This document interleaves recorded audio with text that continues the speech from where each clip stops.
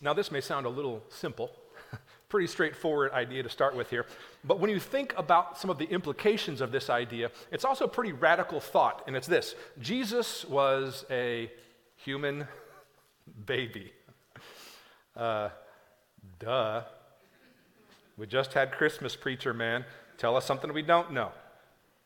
Jesus was a fully human baby with all of the obvious human limitations. This means Jesus didn't come out of the womb walking and talking and preaching the wisdom of God and preaching the coming of the kingdom of God right out of the box, right? Like he didn't just instantly stand up and start speaking the perfect wisdom of God and calling the Pharisees a brood of vipers, though that would be kind of funny coming from a baby.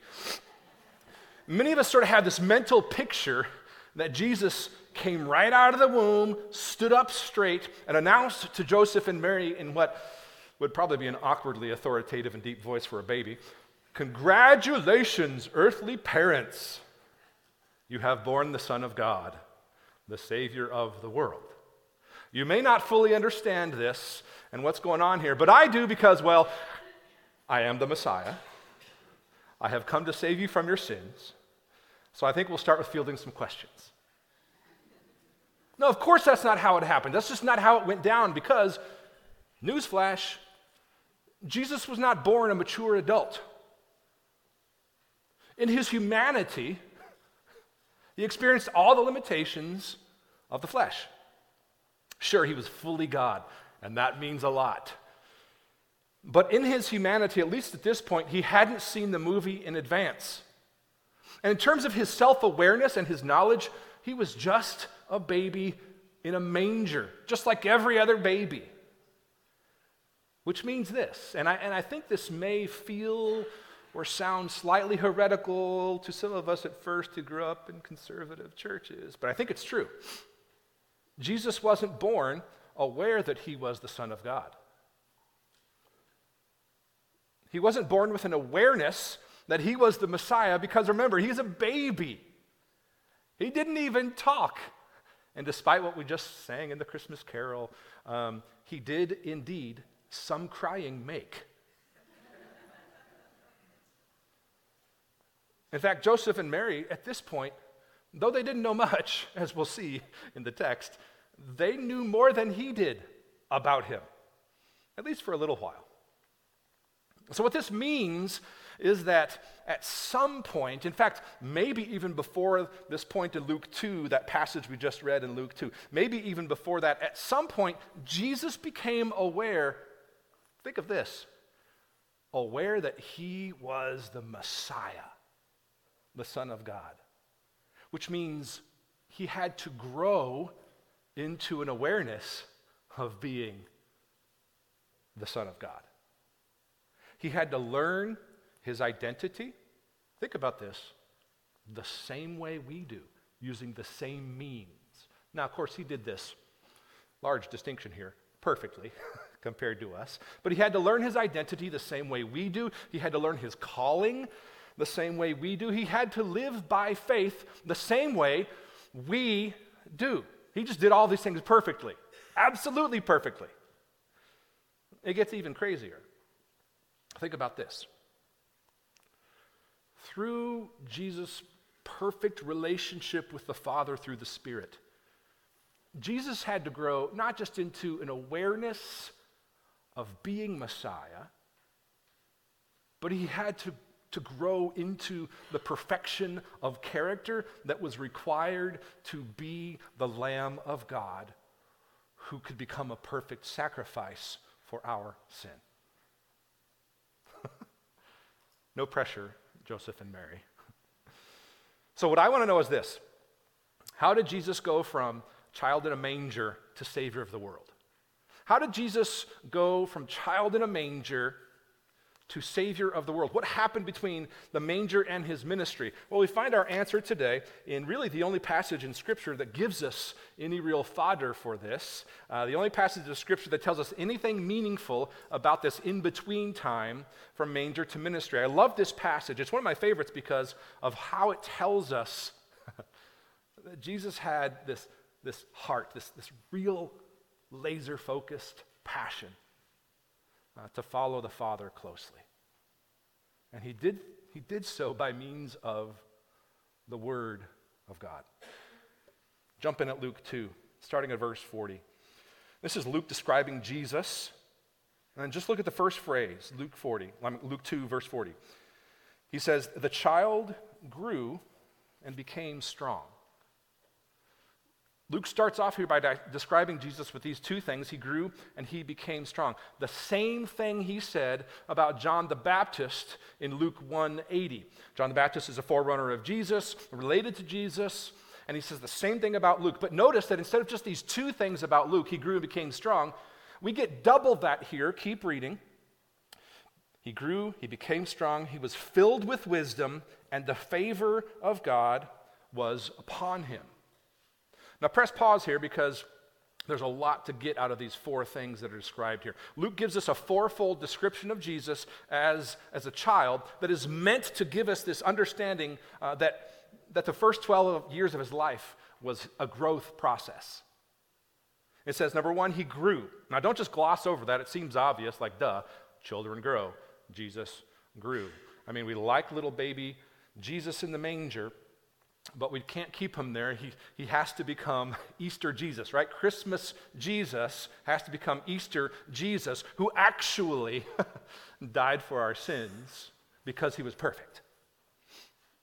Got to be fit and ready for the cross. So he grew. It says he became strong. This may be about physical strength. It may be about sort of a mental or moral strength. We're not sure yet. But what Luke is doing here in these first two phrases, he grew and became strong, is he's trying to say that Jesus grew just like a normal boy, just like any other boy. But then he adds these last two phrases in comparison to what he said about John the Baptist. Look at this. He was filled with wisdom. This is in addition to his earlier description of John the Baptist in Luke 1:80. It begins here to clearly describe Jesus' spiritual growth. A more literal translation of was filled with wisdom would be he was being filled with wisdom, which means that Luke is emphasizing a day-by-day growth in the application of his spiritual knowledge. And then he says this, the favor of God was upon him, which is also an addition to Luke's earlier description of two things about John the Baptist. Here now, Luke is drawing not just our attention to a contrast from John the Baptist, he's also drawing our attention to an Old Testament figure. He's drawing our attention to a description of Samuel in the Old Testament. He was a prophet in the Old Testament, and what you need to know about Samuel is that his name means heard by God. Heard by God. You need to know that he was raised in the temple. And you also need to know that he is one of the very few in the entire Bible where we have a birth narrative, a story of the birth. So Luke is drawing our attention here to Samuel by mentioning the favor of God because the Old Testament says the favor of God was on young Samuel as a boy. In fact, look at this. At the end of our passage in Luke 2:52, where Luke also mentions that same favor of God idea being upon Jesus. It is exactly the same description that we find about Samuel in 1 Samuel 2:26. So to put this all together here, what I want you to notice in these first four phrases is that the description of Jesus is twice the description of John the Baptist's. Luke begins and ends our passage in Luke 2 here by pointing out that God's favor was on Jesus. And then he draws our attention to this description of Samuel, whose name means heard by God, who is one of the very few stories in all of Scripture we have of a birth narrative, and who was raised in the temple. We tracking? Luke is saying, in effect here, that John the Baptist was great, Samuel was great, but Jesus is twice what they are, and this is a way for Luke to say, you think you know what the work of God is? You think you know the story of God? Listen, what I'm about to do in Jesus will blow your minds. It's going to far exceed what you know of the work of God. So Luke gives us a story here of how Jesus the baby grew up to be Jesus the Messiah. Keep reading. It says this, Luke 2, verse 41. Now his parents went to Jerusalem every year at the feast of the Passover. Now, Luke points out here that both Joseph and Mary went to Jerusalem every year at the Feast of the Passover, which is a bigger deal than it may seem because only the men were required to go, and very often the women and the children did not go. So he's pointing out that Jesus came from a very faithful Jewish home because it was the whole family going along for this trip. Restraining himself from making a bunch of points about being in worship regularly. Okay, verse 42. He just wants us to know that he was a part of a faithful family, and that was part of his experience. Verse 42, and when he was 12 years old, which, by the way, is the age that young Jewish boys who show some promise to become a rabbi, a teacher of the law, that's the age at which they would sort of go off to Bible college. When he was 12 years old, they went up because Jerusalem was on a hill according to custom. So his family's on their yearly Passover trip, and it starts to get interesting. Look at this, verse 43. And when the feast was ended, long feast, 7 days, as they were returning home, the boy Jesus stayed behind in Jerusalem. Check this out. His parents did not know it, which, by the way, parenthetically, can you imagine that conversation? Like, Joseph, we have lost the Messiah. Good job, parents of Jesus. The Savior of the world. Makes those times where you lose the kids in the store seem relatively small. So when the feast was ended and they were returning, he stayed behind in Jerusalem. His parents didn't know it, but supposing him, verse 44, supposing him to be in the group, they went a day's journey, which seems at this point like a major oversight. But to be fair, it was common for families like theirs to go in a caravan together. Passover was the biggest feast of the whole year. A whole bunch of folks from their family and from their town would have gone together in a caravan. So they assumed that he was with their family and other people. He was likely traveling with them back home. So supposing him to be in that group, they went a day's journey. But when they began to search for him among their relatives and acquaintances, where's Jesus been? It's been about a day. We should probably look for him. And when they did not find him, they returned to Jerusalem, searching for him. So at least they did go back. After 3 days, verse 46, meaning from the time they left Jerusalem to the time they found him, after 3 days, they found him in the temple, sitting among the teachers, the Jewish rabbis, listening to them and asking them questions. Turns out, Jesus was just fine. No need to freak out. It's kind of like, when you start letting your kids have some time by themselves in the room next to you and leave them for a few minutes, and then after 30 seconds you realize, I haven't checked. And then you go in and you realize you've been away for 5 to 10 minutes, and they look at you like, I'm just fine, thank you very much, weirdo, right? Like, calm down, Spaz, it's fine. So Jesus was fine, and Joseph and Mary, they find Jesus sitting at the feet of the rabbis discussing the things of God, discussing what they knew about God in their law, discussing the stories of who God is and what he's done for their people, and remembering those things, and probably debating some finer points of law.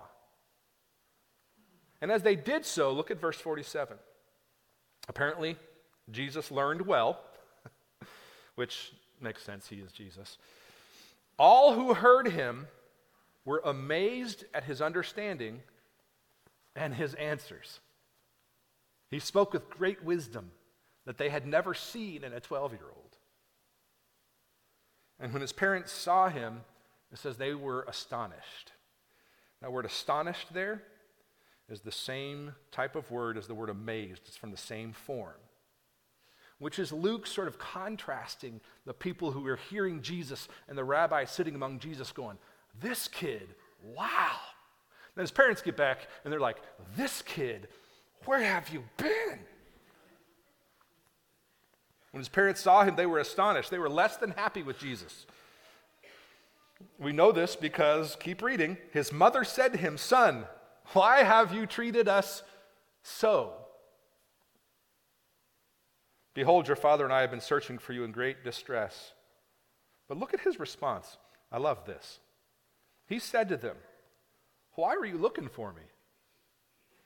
Did you not know that I must be in my Father's house? Which is to say, apparently, they did not know. I think Jesus actually means this question in earnest. Like, did you really not know that I must be in my Father's house? Like, how could you not know? You are the Joseph and Mary who were visited by angels and magi and shepherds when I was born, right? Like, have you ever known anyone else whose birth was accompanied by angels? Now, to avoid heresy here, I'm sure the real Jesus didn't say it with that teenage angsty vibe that I just did. But you get the point, right? Like, where else would I be? How in the world is this surprising to you? Verse 50. They did not understand the saying he spoke to them. So apparently, according to Luke, they were not tracking with Jesus. Somehow still, they were not tracking.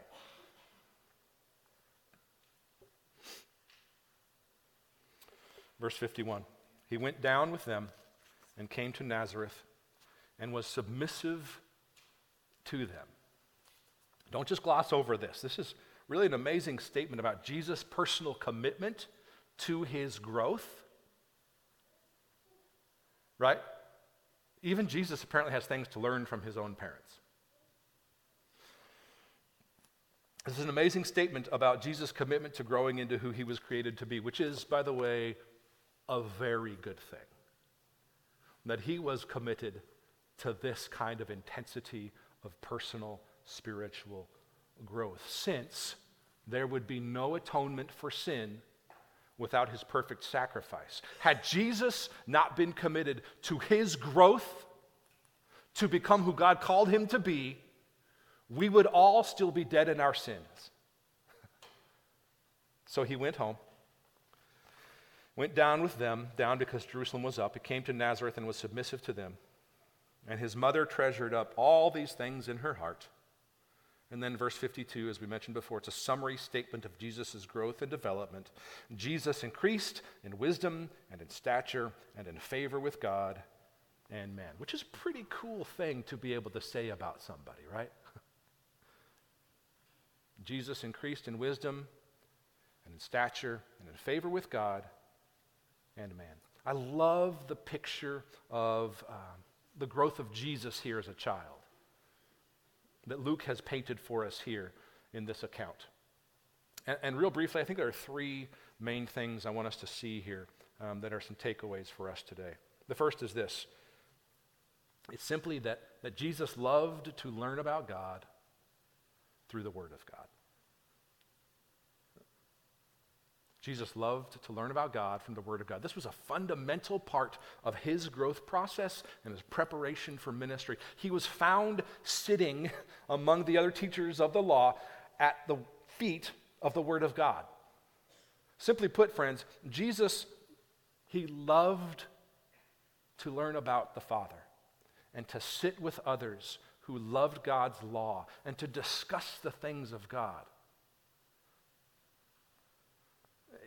Do you love to just sit with other people who follow Jesus and talk about who he is and what he's done? Friends, we live in a culture that overemphasizes a definition of work and of ministry that prizes practical and hands-on endeavors to the de-emphasizing and even the exclusion of the life of the mind and of learning and of spiritual truth and of deep, abiding relationship with God, as if those things don't matter. Do not toss aside learning and time alone with God and his word as impractical.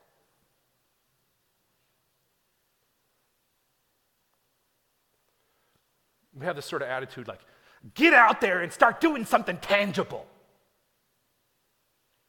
Like that's what builds the kingdom of God to the exclusion of, I don't know, loving the wisdom that comes from his word. This can be very dangerous and misguided and short-sighted. To act like the impractical work of time spent in the Word doesn't matter, doesn't count in this world. It's not going to make you money. It's not going to establish your piddly earthly goals. You cannot do the work of God. You cannot do what he's called you to without his wisdom. You cannot. You will build a worldly structure for self. You cannot do the work of God without the wisdom of God. If Jesus needed the wisdom of God that comes from studying God's heart that is revealed to us in his word, why on earth would we think of ourselves as not needing approximately 100 times more than Jesus needed? If Jesus just plain loved to learn about God by sitting at the feet of the Word of God, so should we.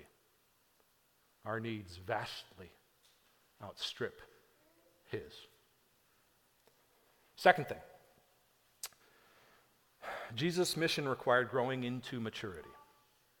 Jesus' mission actually required growing into maturity. Think about this. Jesus' parents are annoyed when they find him and they say, "Son, why have you treated us so?" Now, Jesus answers that question by saying, "Did you not know that I must be in my Father's house doing my Father's business?" Think about this. Jesus is making a statement about whose son he really is. Even at this young age of 12, Jesus gets it. So when he answers their question, he means it. Like, how could you not know that this is my Father's work? My Father's called me to something important, and I must be ready in ways you can't even see yet, Joseph and Mary. So think of this. Again, if this applied to Jesus, what on earth makes us think? Just at a base level, we don't need to grow, to change, to mature, to keep learning.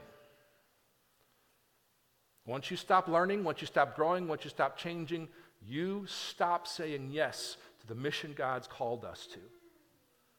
How on earth can we sometimes be so prideful so as to think we don't need to grow? I cannot tell you how many supposedly grown adults I know who haven't gotten past age 12 because of some dumb, personal, earthly vision of building their own earthly kingdom that they won't let go of. Some of us should leave this place today praying, "Lord, crush my pathetic earthly vision so that I will grow to become what you have for me."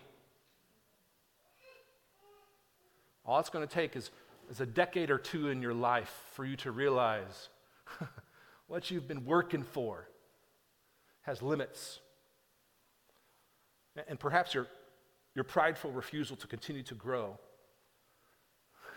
is because you're realizing your personal earthly vision that you're not building well and that isn't bringing satisfaction doesn't require you to grow.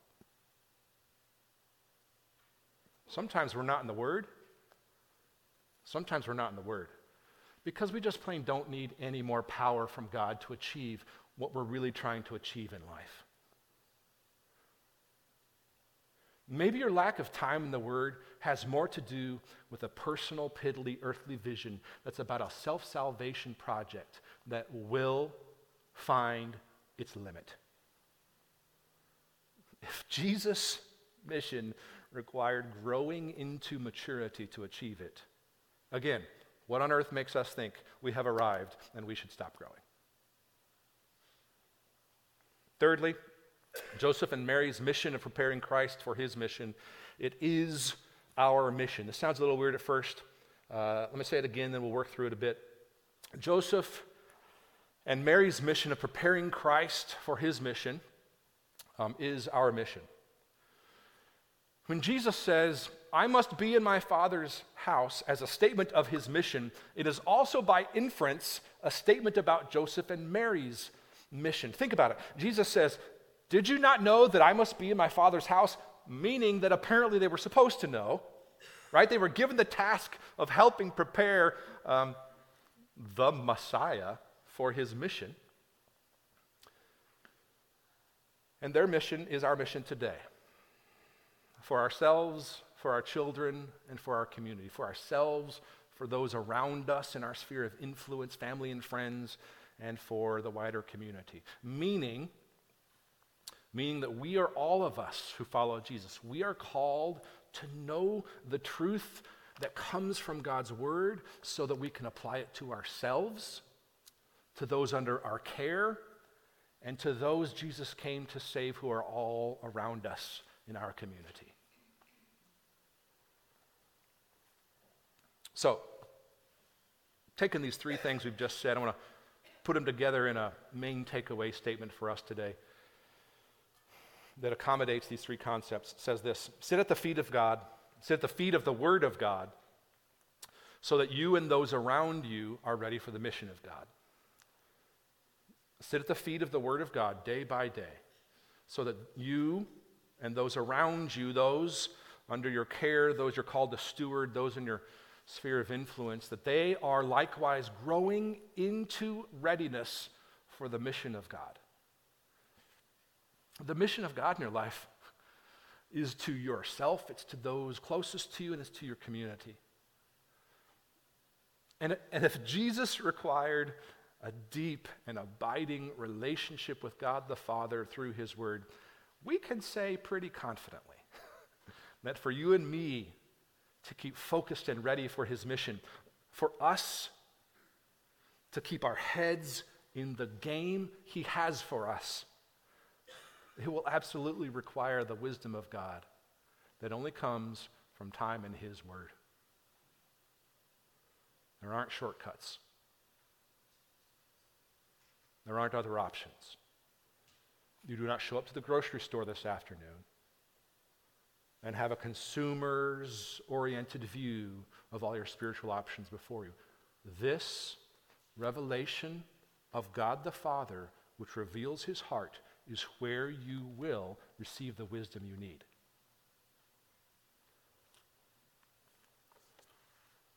If Jesus needed it, what on earth makes you think you don't?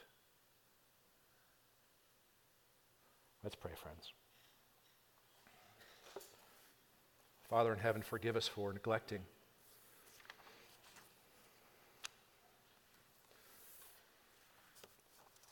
your written word in our lives.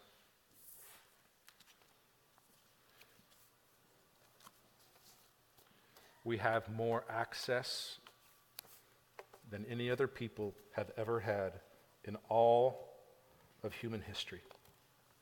And we are perhaps the most starved in terms of knowing you because of what you've revealed to us in your written word. So we ask, Lord, that you would teach us through it, so that as we submit ourselves to the truth, Lord, that the means by which we come to know you,